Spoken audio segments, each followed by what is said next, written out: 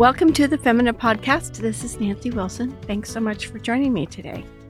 We are down to the final Christmas crunch time, ladies, and I hope you're ready for game time. I'm getting there. But I believe with Christmas preparations, there's always more we could do, right? And it's always best to just stop somewhere. So it seems timely to talk about Christmas contentment. First, Christmas is our high feast along with Easter. It's a very big deal for the Christian faith that we're celebrating the advent of Christ, our Lord's birth. So it is totally appropriate to be making a big deal of it and making lots of preparations. But we just don't want to lose our focus on the point. That's why I thought, let's just talk about Christian contentment. And remember, it's a deep satisfaction with the will of God. And so at Christmas, we're so thankful to be His children and grateful that we know the author of this story and that He is written in every detail in the Christmas story. He's also written in every detail in your story, in my story. And we don't live in a haphazard, chaotic world. We live in a world governed by God's good providence. And so we can view even our own little or big celebration of Christmas as under His sovereign plan and according to His good purpose. And knowing this, just frees us to simply enjoy the fruit of all our labors of preparation. And it enables us to accept and be content with even the things we didn't get done, or the great ideas that we failed to think of in time, or we failed to execute plans that we thought would be so great. So let's determine right now not to just have a fun or successful Christmas celebration. Let's determine to have a humble heart, a sweet attitude, and a contented spirit. Because at Christmas, God did something really big. So let's not be petty about our celebration of it. We know, all of us know, the best laid plans can backfire, and all the best laid plans can be a trial for our loved ones if we're in a foul mood. So let's get a good dose of healthy contentment up front so we can walk through this by faith like the kind of Christian women we want to be. So here's a few things you can be content with. Be content with all you've prepared and all you've planned. Be content with the packages that didn't arrive on time. Don't fuss about it. Be content with what you did and what you forgot to do. Have a sense of humor. Be content with what you give and with what you receive. Don't compare your gifts with others or the gifts you gave with other gifts. Just be content. Remember, it's better to give than receive. So be content if you're very excited about a gift you have wrapped and the recipient is not as expressive as you would have liked.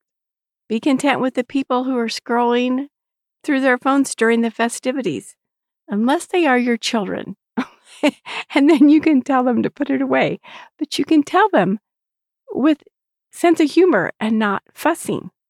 Be content with your family, all of them. And that goes for the people who are grateful for you and express it, as well as for those who never say it. The ones who didn't bring a gift and the ones who did. The ones who thank you for the gift and for the ones who don't. And be content with the ones who didn't get you a gift at all or got you something really lame. Learn to laugh at it all and be grateful. This is the best preparation for a big Christmas letdown. Just take it easy now and there won't be that big, horrible letdown. What causes that big Christmas letdown that sometimes comes the day after or the night of Christmas? Well, it comes as a result of having overinflated expectations. Watch yourself that you don't daydream about how excited the kids are going to be with your gifts. That's where we go awry. But there's nothing wrong with being excited about Christmas, of course not. You're working hard to make it sweet for those other people in your life, so keep it that way and don't make it about you. The other possibility for Christmas letdown is when you get your children overexcited about things. You overpromise and underdeliver, and you try to get them so whipped up. And so, of course, you're setting them up for a big crash. So don't do that. Help prepare them for the joy of Christmas and the meaning of Christmas without setting them up for overinflated expectations. I'm sure we've all had pity parties before. I'm just saying, don't do it. Don't do it before Christmas. Don't do it during Christmas.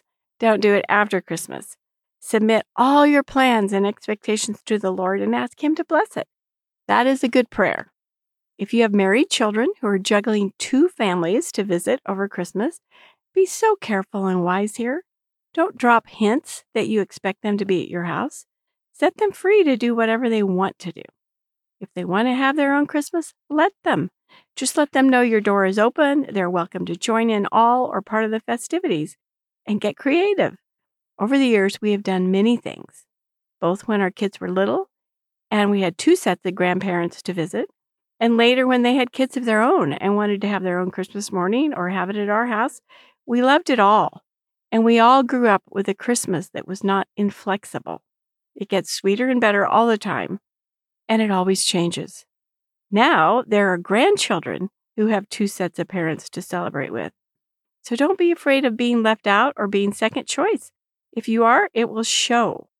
Set them free to do as they wish and make your own party a good one. God is blessing us.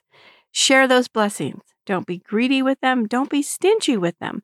Turn a profit on them this Christmas by being content. Contentment is contagious, so spread it around and love on your people. So, bless you this week, and I hope and pray you have a very Merry Christmas. Before I go, I want to let you know about my page on Canon Plus. That's where you can find all my audiobooks, audio series, conference talks, and more. Go to mycanonplus.com or click the link in the show notes and have a look around.